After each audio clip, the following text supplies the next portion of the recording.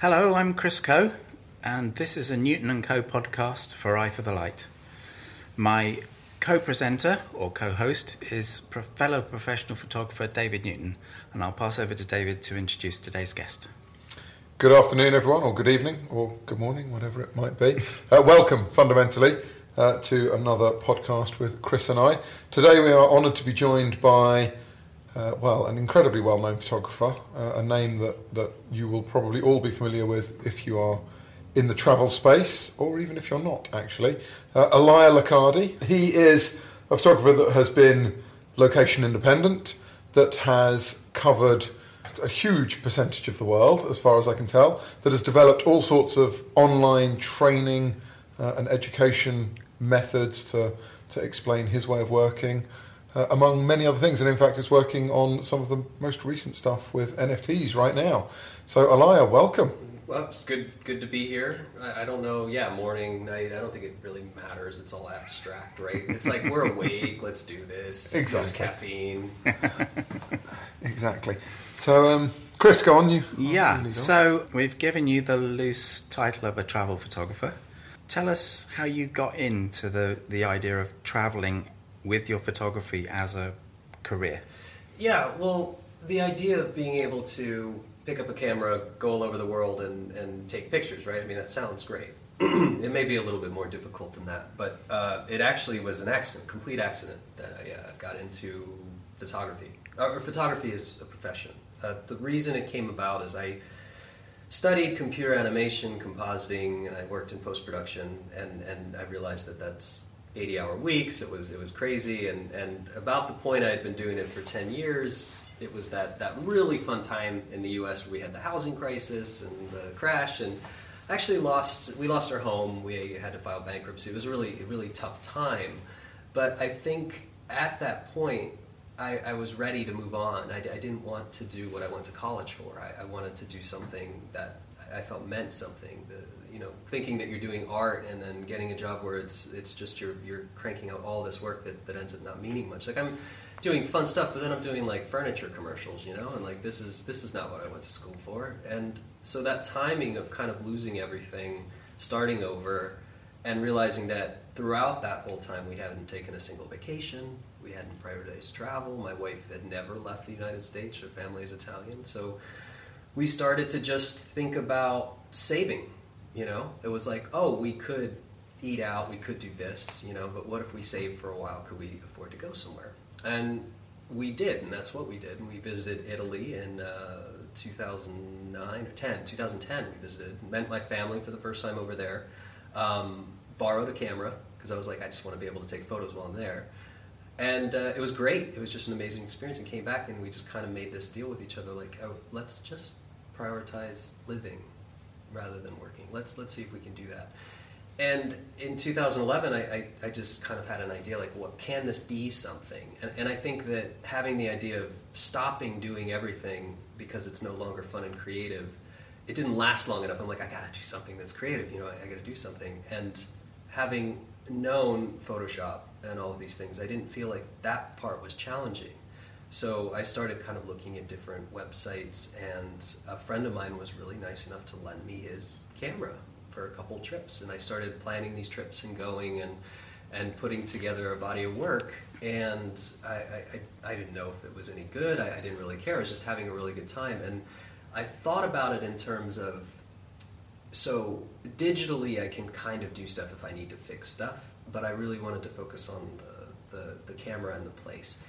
And I got some very, very bad advice in the beginning by multiple people who said, you can't go to these places like the Colosseum or the Eiffel Tower and make a new photo. It doesn't matter. Everybody does it. Everybody has that photo. Everybody can do it. And I'm like, I don't think that's true. I feel like we can do something different, or there's something we can do. So I spent a lot of time really thinking about that. How can the processing enhance this feeling of this place? And at the time, 2010, 11, 12, our raw files were raw, but there was nothing there. I mean, we had to blend layers. There was a lot that we had to do to kind of get these things back together. And around 2011, 12, Google put together Google Plus. I joined that community, started connecting with people, and it made suddenly all of these people that I'd seen on websites I was speaking to and communicating with and traveling with and creating projects. So there was this amazing few years of like synergistic energy in the photography community. Then Facebook decided to do the public thing, you know, and Instagram. But these few years where it was about really getting to connect with people, and that's where I was able to develop other relationships. And I think I was already sort of thinking in a business mindset. I took advantage of that. So it wasn't just utilizing this and, you know, traveling around. It was like, wow, you know, the Google offices are like, hey, you're going to be in Australia, visit. I'm like, great, you know, can we put together a photo walk? Can we do these other things? And very quickly connected to Fujifilm, met them, you know, back when mirrorless was a cute idea. Remember that? We're like, man, it'd be so cool if we could just take these mirrorless cameras. And, you know, like, there's something here. So to get to this now, it's always funny to hear somebody talk about those things. I'm like, did they do that all that stuff? I don't remember. A lot of it was just trying to communicate, trying to make the best of a place, try to show a place the best that it can be, to sort of honor that place. Connect with somebody emotionally, whether they have been there or wanted to go there. Italy was a very easy one for that. Everybody loves it, you know. But then it was also keeping up with technology and figuring out how that applies to it. So not to overcomplicate, but to simplify it. So post-processing got easier, raw processing got easier. And then when we started duct taping GoPros to the bottom of flying cameras, that was amazing. Do you remember that? Was only a few years ago we had drones. So I actually walked right into the DJI HQ office and asked for a meeting. And I'm like, I feel like this is the future. So it just started to kind of find things that connect together. And it's, you know, something you know and something you don't know, and figure out how to combine them in a new way. And so whether it's been education or photography or technology, I'm always trying to connect new things together. That's kind of how it all happened. You've flown through 10 years of photographic development and well, you asked the question, you know, it's paragraph. Like, no, that's like, fine. It's like, you know, the first few years, and then you're like, how did you get into it? How did it? You like get this great introduction. So well, let's take you back. So when you did that first trip to Italy, was that the first time that a camera came into your life as something more than just a recording device? Well, had you always been interested in photography? So I was always interested in it. And I thought I was going to be in video. You know, I didn't really think stills. I had one photography class, but I always loved it. And I think getting back into it, it was something that I knew could be for myself. Yeah. It was something where, you know, the inspiration creates what you capture. So going there and just taking photos of stuff. And when you don't travel very much, you know, manhole covers are impressive. Every little thing, every doorknob, everything, you know, because in the United States, nothing's really... Our politicians are the oldest things we have. We really... So it's like, I'm standing on something that's older than my country. And so it's more like a visual, like, wow, you know, take photos of this and compositionally, and then you kind of look back at it, you're like, okay, you know, maybe I went a little overboard, but that it was because it gave me the excitement of creating again. That's really why I was drawn to it. Yeah, and with your background knowledge of what you could do with an image afterwards, with the post-production area, did this affect your approach to actually learning the kind of the mechanics of photography? Were you always pre-visualizing, knowing that what you could do in post-production, or did you pre-visualize the images and then take the post-production another step? A few times I was able to do panoramic photography before there was good software for stitching. I think colors and lighting, or just sort of getting the colors out of the sky that I want, I could do that. But I think I still had... It was very important that I learned the photography part of it, because very clearly, like, if you don't get it all right in camera, I mean, it's a problem. And I've messed up. We all mess up, right? So I think that I had a little bit of help with the previs, knowing that I could fix something, but then I was incredibly lucky when I messed everything up like we all do, because I was still able to fix it. Mm-hmm. So maybe that saved me, but it more became the fortunate aspect of not saying, okay, I've taken this, now what do I do with it? It was more, I want to make this more contrasty, I want to combine this, I want to blend these exposures, and then if there wasn't software that did it, I would just do it in Photoshop. So I was able to kind of reach for the process best suited for the task or problem I was trying to attack in the photo. It's interesting, because of your background, the way you've approached it, you've come with a knowledge of post-processing, whereas a lot of people come in through photography, through the camera, and then they're trying to learn post-processing on the back end. But that in itself generates a somewhat controversial question of where does photography start and stop, and where does it go with post-processing into being a digital image and no longer a photograph? And that's a really challenging question, and I'm curious to know your thoughts on it. Well, I'll lead this just by letting you know that I help train the AI system that's responsible for sky replacement. Even though I may or may not need to do that, but clients ask me to do it all the time, and I'm like, I wish there was an easy way. Well, now there is. Our technology is catching up, and it was actually fun. I think that over the last couple of years, no matter, we've had tragedies, we've had positive things, but we've all had a little bit more self-reflection than, well, maybe a little bit more than is normally healthy, right? But we've had a chance to really think about things, and approaching teaching workshops at this exposure festival, that was a lot of what I wanted to communicate. It wasn't necessarily that the first thing is hey, it's like Hitchhiker's Guide to the Galaxy, don't panic. It's actually really easy. But I think people confuse what that processing actually is. So if I have to put two exposures together because there's an element that moved, and then I have to adjust the raws or blend the focus points together, none of that is post-processing, really. That's just solving a problem. It's really when you start post-processing something is after you kind of put it all together. And these days, we are all familiar with shooting raw, and that first, I'm going to admit, I click the auto button, and if it doesn't work, then I change it. But that process, that's so critical. That is not post-processing. That is just sort of balancing and calibrating your file. When you start adding, overlays, bleach bypass, high contrast, this is where you start to get at that. But that's such a small percentage. And I think that when you can start to, if you've never done it before, it can seem overwhelming. Because if you go to YouTube, you search, how do I make my photos look awesome? It doesn't go so well. There's a lot. Let's be honest. Luminosity masking is an amazing tool when you need it, but it's not a solution to post-processing, right? But it sounds awesome. I should learn it. It sounds complicated. Frequency separation. When I was creating Photographing the World, Patrick Hall was like, you need to call it something as good as frequency separation because everybody will buy it. And I'm like, I'm not going to do that. But he understood, Usually when you stumble on a problem or in your photos, you want to ask yourself, what does this need? Rather than just reaching for all of these options or solutions to a problem you don't even know you have. And I know at first it's experimental. Apply some presets, see what you like. But then when you look at your photos, that's what you have to ask yourself. Well, okay, I want it to look like more vibrant. It's like, well, okay, what does that mean? And you can constantly break it down and say, oh, well, that just means that I want the horizon to have a little bit more orange, or I want the shadows or this to have more contrast. And I think that if you think of the editing process in those terms, then it automatically simplifies it, because rather than going to a whole software package or solution to something, you're actually just identifying one problem that you want to correct, and then you can find the tool that's best suited for it.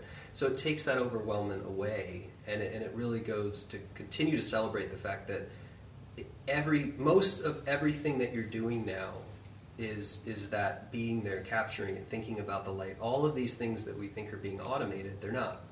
It's still important.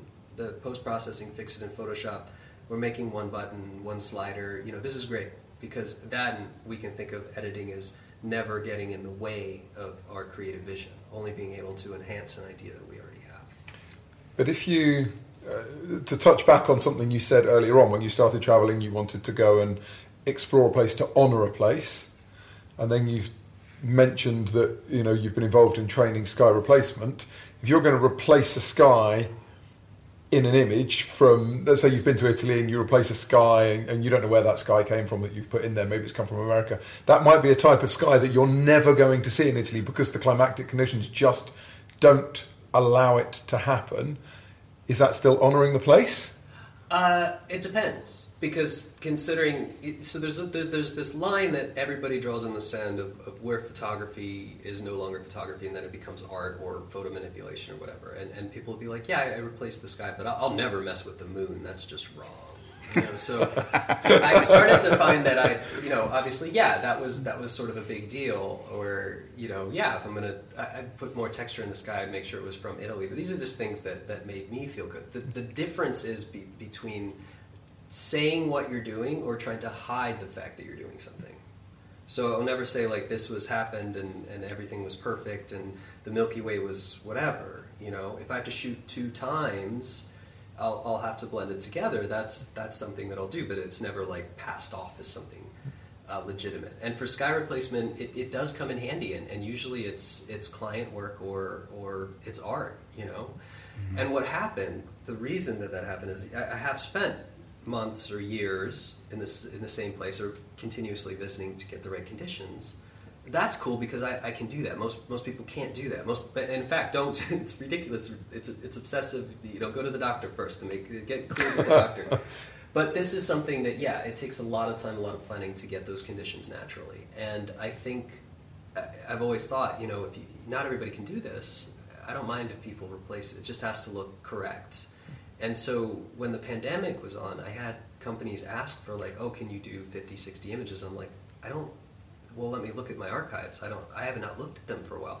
I had to go through all of my archives, and I found, for every one photo that had an epic sky, there were 50 different ones that I just didn't think the sky was right. And I'm like, yeah, some of these are actually pretty good. And then I used those as the basis for the sky replacement. Went out, sunset, horrible job sitting on the water at sunset in Florida and, having a beer and shooting the sky for a couple months. How did you cope? But it was able to actually deliver some of these things and kind of spawn that. So I will, I won't go far with blending time. Like I'll put the sunset and the blue hour together so it feels good, communicates a range of time into a single image because our brains don't think single image. We're like, oh, the wine, the smell, the company, the everything, the sunset, these colors hitting this.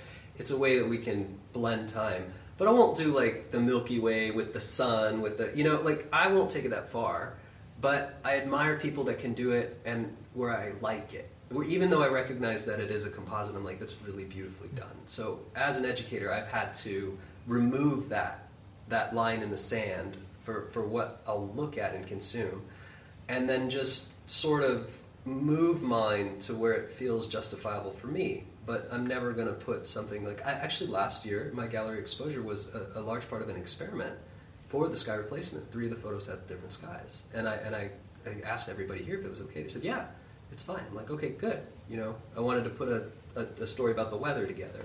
And I wanted to see if it held up at large print we were working on. So I feel like that's okay. I don't think we should... It's hard to blur that line. It's hard to be the authority that says, this is no longer photography. This is no longer this. So the longer term implications, however, are potentially huge, because if you look at, say, photographers that don't do it, and then you've got clients who are looking for work, they're looking for images to use, yada, yada, yada. The images that have maybe had that done, have had sky replacement, are going to usually look better because, you've done whatever manipulation or replaced a sky or whatever. So the lighting is somehow fantastical without being fantastical, if that makes sense. And now you've got photographers who don't do that, trying to compete to sell their work. Does that mean eventually at some point everyone's basically just got to go down that route, otherwise they're going to be competed out of the market? No, not that far. No. I think that from a traditionalist standpoint, it can be tough when technology changes because it can seem threatening. And we can go back just not too many years, actually AI is now becoming accepted, right? But just 2-3 years ago it was bad, and we go back, obviously, film versus digital. Autofocus on cameras. I mean, we can keep finding these points in history where people were like, that is no longer photography. And arguably, yeah, compositing manipulation is along the same lines of story, but different. But the mistake is to say, this is wrong, therefore I won't learn how to do it. And so, and not saying that you would ever use this, but there may come a time when some idea clicks and that makes sense. The library of fake images, if we're just going to call them that, is, yes, definitely increasing. But that's not just because of this technology. It's because our buying habits for photography have changed, and it pretty much has no value unless it's nice. Hey, shiny, don't scroll past me on Instagram. And the other thing is it's not even that. That's the other problem even comes to Google. Search any location on Google, and how far do you scroll down before it's like, I'm looking at Florida and then the Coliseum is there. I'm like, none of this indexing everything it's just a big mess.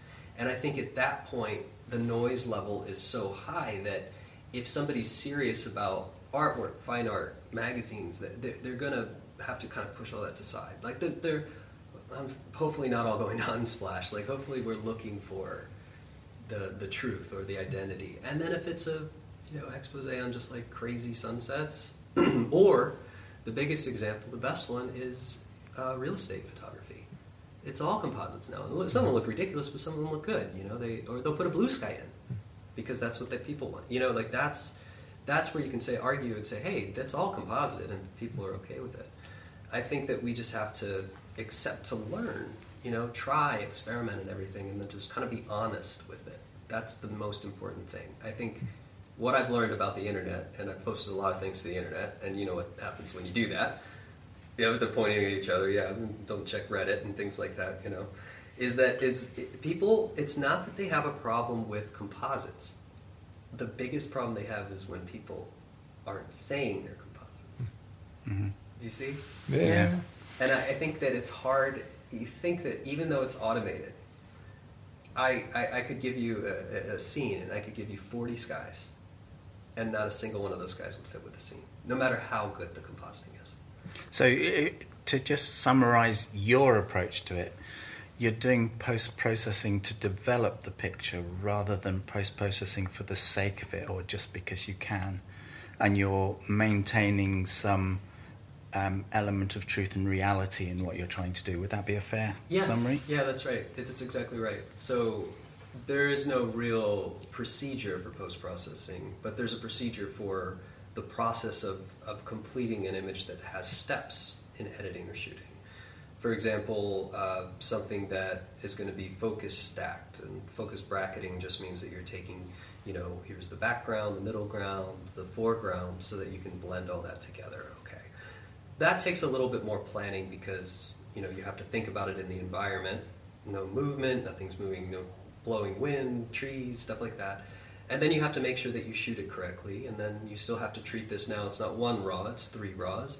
And then that has to go to another process where it analyzes the depth map or whatever data you use, if it's a pyramid or depth, and then puts that together. And then you have this file, and then you can edit that. So these aren't, I don't think that's really post-processing. I think that's just, it's kind of just building it back to what it should be.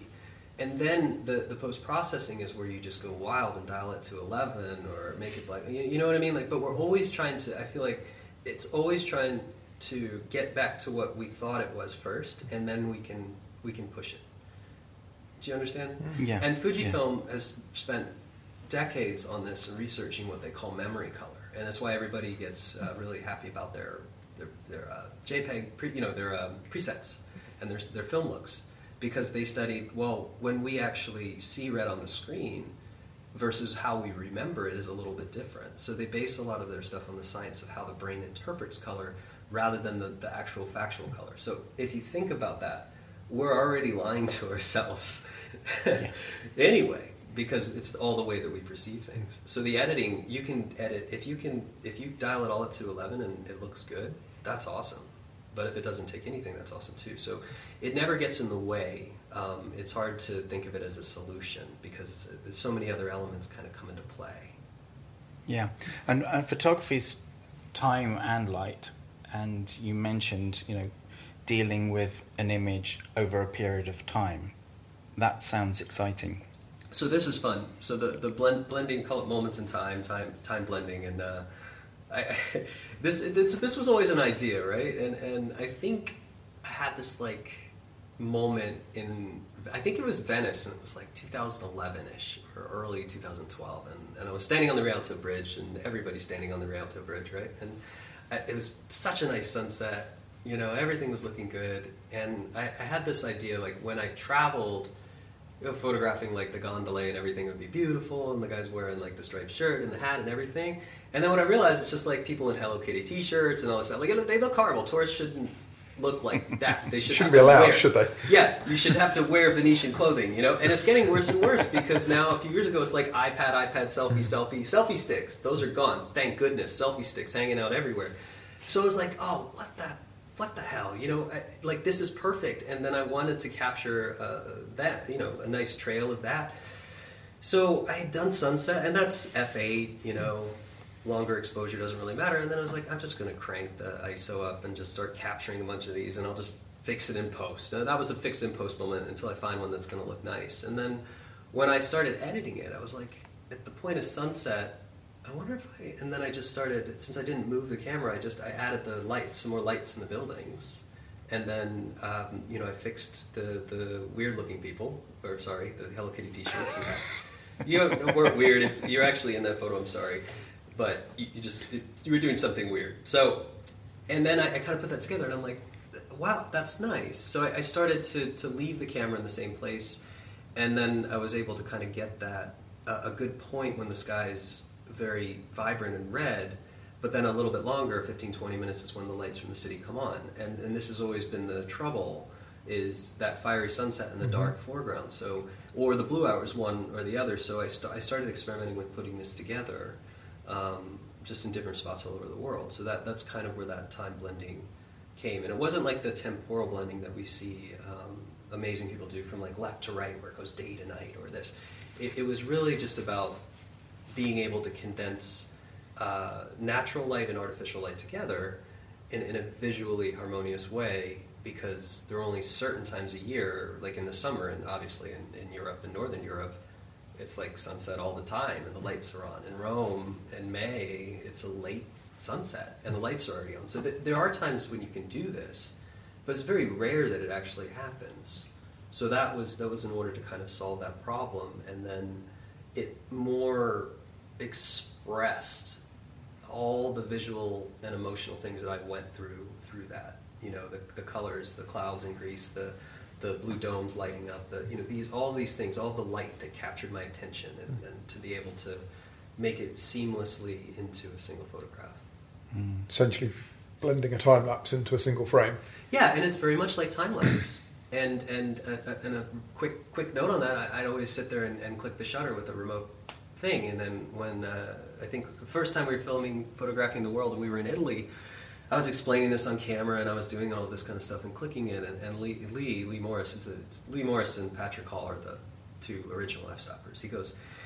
He's like, dude, why don't you just put that into time lapse mode? Like, why are you even clicking the shutter? And I'm like, I always felt like, you know, because I feel like I need to do something. He's like, why? And I'm like, fine. So we'll set the camera up and then pretty much just say, you know what, shoot every minute and a half, 2 minutes, whatever bracket. So that was the beginning of actually just setting it and only changing it if settings needed to be changed. And actually it freed me up to shoot with another camera. So I'd bring two. So I'd set one, this is going to be sort of a wide time blend, and then the other camera is going to be, you know, as if I was moving around. Because you have to commit to the time blend. You have to know which shot you want. You have to kind of anticipate what's going to happen, and you can't change it, because if you move it, I mean, there are ways to put it back together in Photoshop, but it's never going to be the same. Yeah. Storytelling's a big thing in photography. Do you try and tell your stories in a single frame, or are you looking to put together a collection that will tell a story of a place or an event or whatever you happen to be photographing? I like to allow the photos to speak for themselves, which isn't a new answer. Obviously, we have amazing photojournalists. I mean, that's what they do. What I thought in the beginning was, when somebody looks at the photo, I don't want them to ask, where is it? And not just because it's a famous place, but because it represents the area so well. So the photo I have of Japan, of the Teredo Pagoda, it has the beautiful red pagoda, the vermilion color, it has cherry blossoms, and it has Mount Fuji. So I found that this was, if I could pick one thing that just represents Japan, that was it. Like it had everything there. So I'll shoot other locations around there, but it to get that hero shot is rare, because not all locations have that communication ability at all. Like, and no amount of post-processing. You could do dramatic things to make it really nice. You can people do amazing looks on things, but to give it its own justice of its proper color and light, all the elements are there. So it ends up being a lot less, and then there's sort of some fill-in. But I'm not really shooting in volume unless it's commissioned. And even then, those aren't making it into my galleries or portfolio.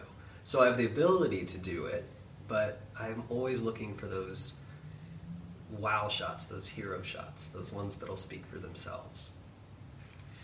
You talked about photographing the world, but at one stage you became location independent, kind of well before location independence became a thing, or a digital nomad before digital nomads was a term. And how did that impact your photography? And is it something you'd recommend others doing? Oh, definitely, just not for 5 years. You don't. I mean, longer, right? Oh, yeah. Well, it's a little easier now too, because remember when we had paper maps instead of Google Maps, and so it came about because I already said the bankruptcy thing. We didn't have a lot to work with, so everything that we did was stretching it to the limit, and we quickly realized that the only way we're going to be able to accelerate travel and travel longer was to just change our lifestyle. We got to get rid of all of the bills that we have at home, rent and everything, apply that same to travel, then we can do that. So cars became cameras and tripods, everything went, and we spent a lot of time before actually taking off in March of 2012. And we did it it was right around 5 years, even though it was transforming after 3 because it got so busy. And I think that the whole idea of trial by fire, it can be really important, and I've always learned that way. Like, I've thrown myself into something I don't fully understand so that I have to perform and learn. Even if I'm doing a keynote or anything on stage here at Exposure, I purposefully, I don't want to say this, but I don't plan as much because I want, it's not the challenge, but I do better a little bit under pressure.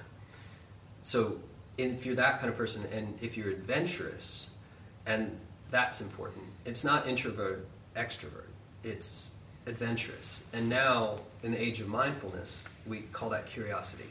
So, and this doesn't matter what kind of photos you do. You can't be just on the tourist track, right? If you're going to do this, you're going to commit to this lifestyle, then commit to actually spending time and getting to know these locations and knowing the people, knowing everything. It gives you the opportunity to be fully present and without ever having to go home, even though you are technically traveling from place to place.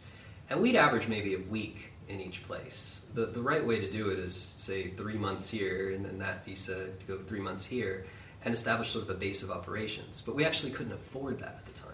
We couldn't have one place to go to other places, so we would just go from place to place to place to place to place. And I think it was great. But after 2 years, I was like, I don't think I have anything left to prove. There are amazing ups and amazing downs to it. But I think doing it that early was kind of cool. And the whole term location independence was kind of something we manufactured as this sounds cool, And honestly, explaining it to our parents was really hard. And I make that joke in my talks, that it's easier to say, hey mom, I'm becoming location independent, rather than say, hey, we're going to be homeless for a while, don't worry about us. It makes it, you think that it's all well thought out, but it was very much a leap of faith. Our families are come from simple beginnings. We don't have safety nets, but I think having already not failed, but sort of lost everything, it's like, what's the worst that can happen, right? We have to go back home and get a job. Like, it's not so bad. And I think that was really what it was. You have to have a little bit of tenacity, right? And you have to be able to kind of make that commitment and go all in. So if you're going to do it, and your partner is nice enough to want to do this too, it's not easy to quit everything and do that. Just know that your heart has to be in it 100%. That's really the key to it. Let's go on a little bit, talk about the business of photography, about Sure. earning a living. Starting with promoting yourself. Obviously, we've got multiple ways of earning through commissions, through stock photography, through prints, etc. What's the role of social media in that now, as opposed to how we used to get ourselves out there? It's tough, but it's tough in different ways. I don't think there's been a point in the history, the 180 plus year history of photography, where it hasn't been competitive or difficult. There was a point probably 20 years ago when it was very much, I can afford to buy this gear, so I'm going to get hired as a photographer, right? Like that was, if you want to shoot medium format, that was $50,000, $60,000. That was the buy-in, and that wasn't a normal thing. But we didn't have cameras in between. So around the time that social media started to become a driving factor for influence, and when we started to have this term influencer, brand influencer, ambassador, everything was becoming a little bit more accessible.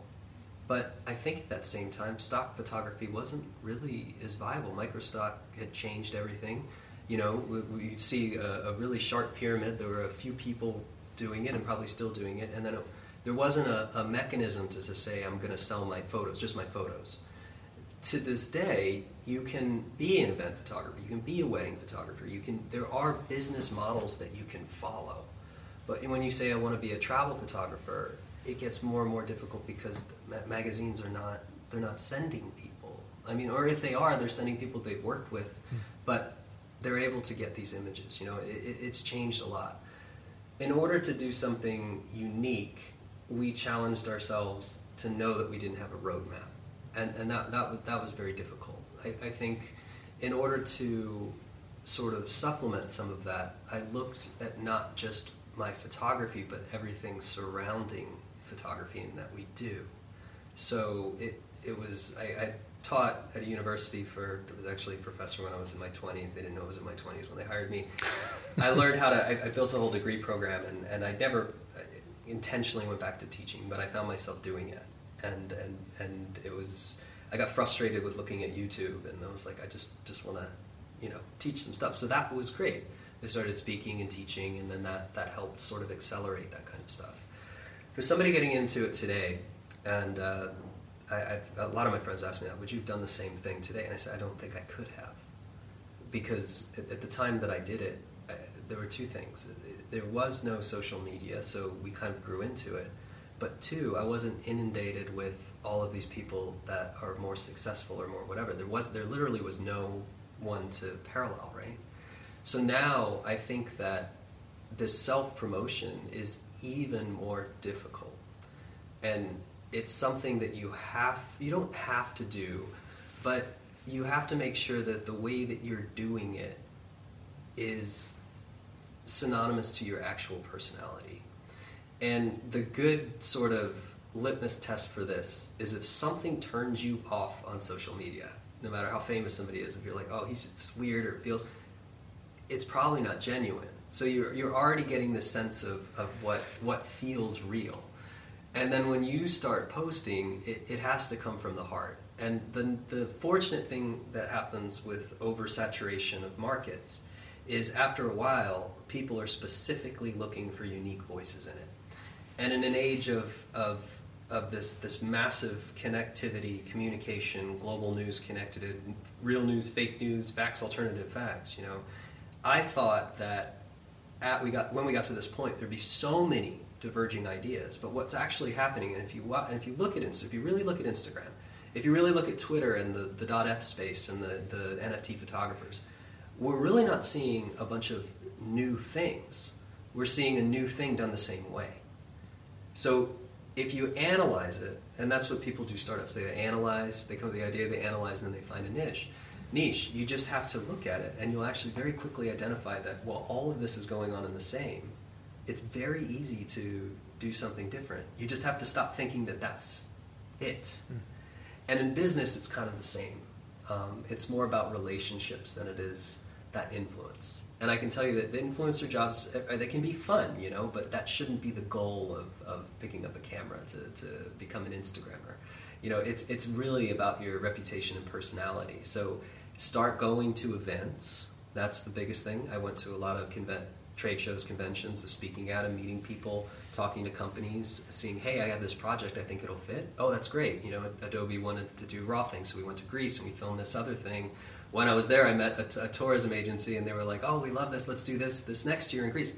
All of these things connect more because of your personality and your personable skills than your photos. So I think we forget that. So no matter what vehicles we're using for communication, we have to remember that we have to build the same foundational relationships and sort of that, just commingling with people that we would in any other industry. Photography is not like, oh, I'm going to show it, everybody's going to look at it, and then I'm going to get all this work. No, it doesn't work that way. And you may think that the industry is this huge amount of people, but it really isn't. It's small, and people are really nice, and they'll talk to you. But that's really where you can succeed, is seeking people out, asking questions, finding out, if you want to get sponsored by a company, like start looking at their social media, find out what they're doing, when are they going to be somewhere, go talk to them. Get ideas, share ideas, communicate, and that's how you build it. You mentioned the sort of NFT space. Yeah, I was trying not to be negative about it. There's amazing artists on there, sure, but it was a good example of now we're seeing all this, and it's like, how am I going to compete with all of this stuff, and where do I go? Having more accessible information doesn't necessarily help us make decisions or feel good. It makes us feel like overwhelmed or.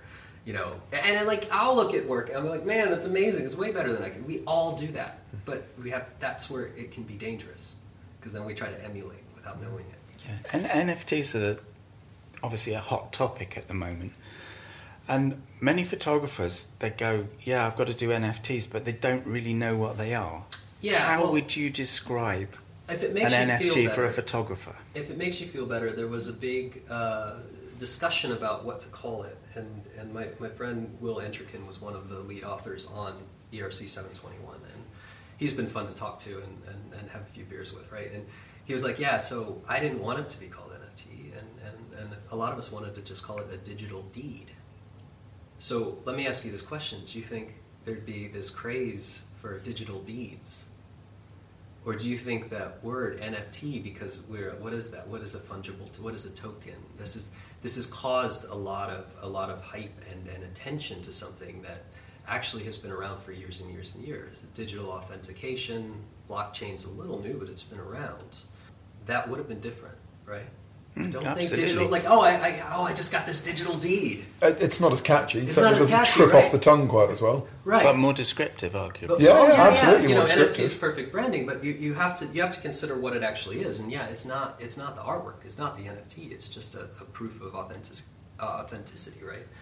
A smart contract is not smart. It's just a little piece of code that references to whatever it is. A good example of this is that the reason that NFTs have done so well, and I'm working in the photography sector, which needs a lot of help to continue and grow. But if you think about owning baseball cards or something, right? Like, do you really need to own the physical card? You just need to know you own it. So I kind of thought of it that way. Like, if I just bought the token version of it, and then I never have to look at the card again. Arguably, I don't need the card itself, and it's probably just going to be in a case somewhere. What the NFT actually does is it gives us the ability to tie that, in this case, a physical object, to a digital token. And when I say token... How does that fit with photography as an aesthetic, where you do want to look at it? Well, so that's the thing. So when we're saying, like, an NFT is not the thing, this idea of an NFT photographer, and this misconception that an NFT is a medium, right? And there was this controversy for a while because Wikipedia would not define NFT as art. So I bookmarked all these articles and everybody was really mad. No, it's art, it's art, it's art. Well, so yeah, I mean, you're creating art, and this is all kind of being dictated by the people who are buying it, right? So they're learning just as everybody else is learning, right? Because it's not like they're consulting like other photographers, it's very much happening. But it's what I feel is really interesting is when you think about it is I've created this NFT, and what you're going to hear is like I created an NFT. It's a one of one. This is my Genesis drop, right? It's a series of one-of-ones. That means this photo is not going to be reproduced. In this world, in exposure, it would be this is a one-of-one signed print, right? It's not going to be sold anywhere else. So that's cool. It's a one-of-one. You own this image. You don't own the commercial rights. It's like buying a print, right? And then there's a series of them, and they kind of get sold. But everybody kind of talks about it that way. I created this NFT. Here's my NFT. Here's my NFT. The photo hasn't changed in any way. Nothing has changed. From the point, it's unique because now it's tokenized. But it was unique when it was in Photoshop. It was unique when you shot it. It didn't change at all to become an NFT. Nothing changed. So it's not like you said, I'm going to take this and print it on the canvas. I'm going to take this and put it on this wall. I'm going to take this and put it there. You've actually uploaded it to something like OpenSea or Foundation, and they've turned into a JPEG, and that token or that smart contract is just linking to that listed somewhere, which, by the way, isn't necessarily there forever. So the argument is, do you actually need to own the physical object? Do you actually need to own the photo? But then, where's the value in it? Because if you own a print, you go buy a print, you put it on your wall, you can view that print, and you've got a one-of-one print, but nobody else can view that unless they come to you. But then, if it's a digital file, you own the NFT, but that file can still be viewed on the internet. Anyone else can see and enjoy that. So where's the value in owning an NFT for it? That is the exact value, because that's flex. Like, say everybody is using this photo everywhere and it's really famous, but I actually own it. That's what they call flex. So when you're seeing the profile photos, the PFPs, CryptoPunks, I think it's Crypto Aliens just sold like 26, 23 million. I don't want to get that wrong, but it just sold out. These profile photos, a lot of people buy them for flex. So when you have it and people look it up, they see that you own it. It's like, that thing's worth $2-3 million. You know, that's flex. That's a lot of it is just because you actually own something that's replicated online. And again, I'm explaining this with profile photos, the PFP projects, and all of these things, right? CryptoPunks, Bored Apes. That makes a lot more sense, where you're like, it doesn't really matter. I mean, this really is little pixelated JPEG, and you're going to find it everywhere. So arguably, it's going to be on the internet forever, so it's never actually going to get lost. But what's actually happening with photography is you're getting capped at a certain amount. So when you're uploading to OpenSea, I think it'll create a JPEG, and I think you can maximum like 35 megs or something, right? So in order to actually own it, you can download it, right? The JPEG or whatever. You can ask the artist for it, and you can keep it, right? But most people won't even want the print or the high-res file. They just want to own it and trade it. Now, the cool thing about this, if you think about a deed, right? I mean, transferring a deed is done. It's a ledger system, right? It's like, I sold it to you, you sold it to Chris, and then we're actually showing this. Even though we talk about this all being anonymous and wallet addresses, this is all logged. You know, so say my company, light.art, we mint it, right? But then it ends up on OpenSea. So in that code, it would be, you'd see light, because it's our contract name, but then you'd see Chris Co., right? And then this has been bought by this first price, and then maybe somebody else buys it and ends up on Foundation. You're going to be able to see this entire ledger history. So from a collection, a resale standpoint, this is actually quite unique. And there's some cool things we can get into the contract about percentages always coming back to the artist every time it's sold. It gets too complex. It's a different conversation. But this idea of seeing this historic value and this growth in value is pretty cool. So you can actually start establishing a value by changing your own sort of floor price or your own tradable price.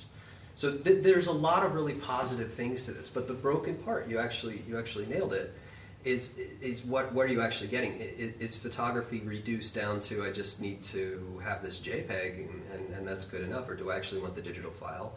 We're experimenting and creating some partnerships, so if you buy one, you can get the print, obviously, if you want it, because some people don't. But we're trying to make that available. We don't have a solution yet, but we're trying to be able to sort of digital vault these high-res files so that they're actually there. You know, but then you're dealing with storage. A lot of this has to be done off-chain, means a normal way, right? Mm-hmm. Not written to the blockchain. So let's say as a photographer I've bought into this and I've decided to mint an NFT of one of my images, can I get it wrong? Mm-hmm.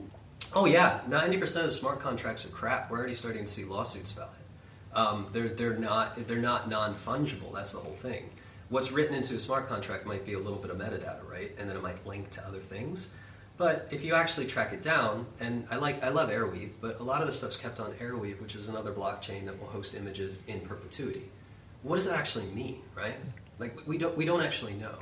So yes, you can mess it up, and a lot of the contracts are pretty bad. We just found out OpenSea was doing some stuff off-chain, and this caused people to be able to actually roll back the price. So if something was like 250 Ethereum, which is a lot of money, they were actually able to roll back the price by going into the code because they were storing that code on, I guess, on their website. And I have a coder on my team, so it's probably more technical than that. But they were able to bring that back to like 2 Ethereum and buy it, right? Because they weren't it should have been on the blockchain, but it's very expensive to write to the blockchain. So yes, no, this is all there's so much of it is really janky. 80% of it is fraud. Things are sold as NFTs. My work's all over as NFTs. They're not mine. I didn't create them. This is all going to happen. And yes, you can manipulate the system. Peter Lick, an anonymous auction, his photo was bought, never published who did it. People buy their own work. This happens too. You can buy your own work if you have Ethereum. You can make it more valuable. Of course, this is all going to happen. But at the core of it, there's this vehicle of extra distance of communication that we can do. Because one, the ownership of something is a little different. If you buy a print, it's cool. But again, maybe you can sell it, but it's in your home. It's something you love, right? This is something like I can buy Chris's photos, and then I can sell them later, and somebody who also likes them can buy them too. And this will live on forever if we take all the fraud and everything away. This is a really cool thing, to have this. And so from a collection artist, standpoint, it's very cool. And it gives us the ability to bring in a new audience of buyers who wouldn't necessarily come to a gallery, right? Because they can own this. They can actually own this, and they don't actually physically have it. So there are some positive things, but we'll get past that, NFT, and it actually is, I promise, very simple, but I think the challenge right now for a lot of people, maybe I'm just old and don't understand it. Probably I'm older. You are. I wasn't going to say that, but it's like, where do you even get started with it? Because we're hearing so much about it that it seems like you're dealing with, and it's a really odd choice of words, an ethereal thing that seems so nebulous that you can't even get into it for a photographer. I know. Because we're so used to dealing with a physical item that it's like mind-blowing at some point for a lot of people in this space. Yeah, what I challenge people with is if you're thinking about a project or you're thinking about something to do with NFTs, take the word NFT out of it and see if you can still do it. And if you can, don't use an NFT. Mm-hmm. And 99% of the time, you can do it without NFT. Yeah. And then you can think about, well, if we put this on OpenSea, can we raise more money for this, or what does that mean? Because the mistakes aren't just with the contracts. It's if I sell a one of one, what's to stop me from selling another one of one? I mean, it's a digital file, right? There's really no regulation for this, and we're starting to call out people that have been selling something as a print for forever and then selling it as a one of one. So yeah, there's no protection or anything. That's why this platform we're building is just it's not a public platform. It can't be. We have to vet. We have to curate. We have to make sure that if this artist is doing this, if it's going to be a one of one or 1 of 50, whatever it is, that it's legit, right? And we have to make sure that photographer has a contract in place that they fully understand what they're giving away, and a buyer that comes in knowing exactly what they're getting and what that means. And you'd think that would be really easy to do, but there's so much just nonsense out there that it makes it more difficult. But it also, to me, proved that it's becoming more and more important. Okay, so let's wind up by going back to photography in its purest sense. What's the next photographic project for you? What is the next photographic project? I want to take my camera to Italy and not have any obligations to do anything with the photos. I don't want it to be tied into, a project or whatever. I want no anticipation of needing to turn it into anything. Because, the pandemic is great. I spent the whole time with my daughter, which has been amazing.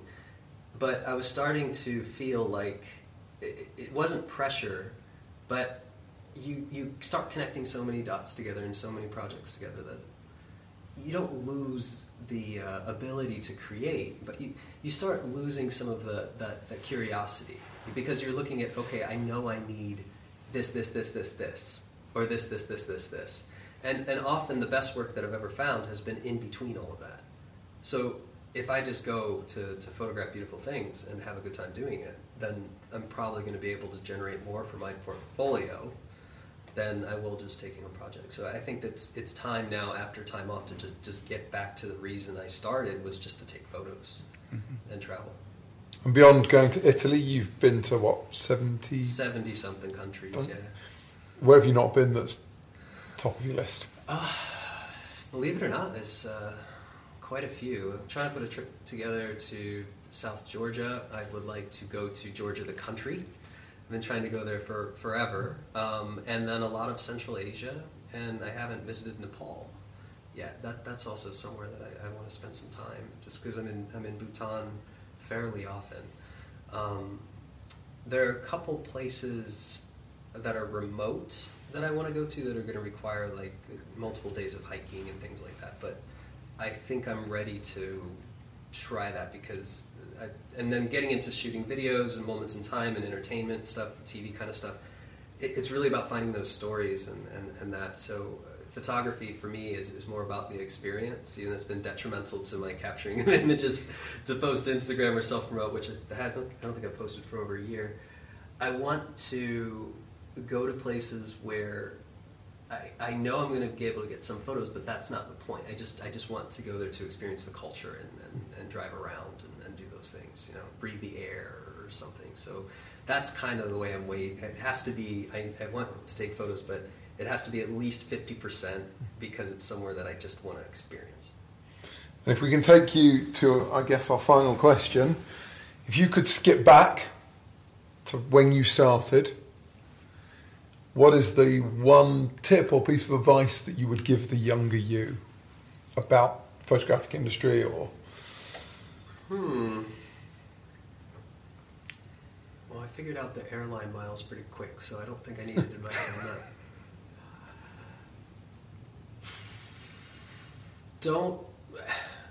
We have a tendency. It's hard. It's a multi-part answer. Photography's hard. Not hard in the craft, hard in the self-promotion, hard in the competitiveness, hard in that sense.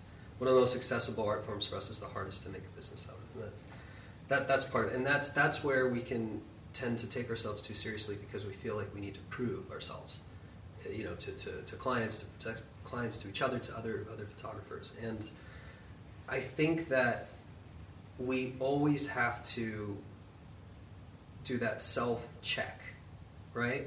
Because we should never take ourselves too seriously. And I think that when genuine communication comes across, it's more valuable. It's not a race.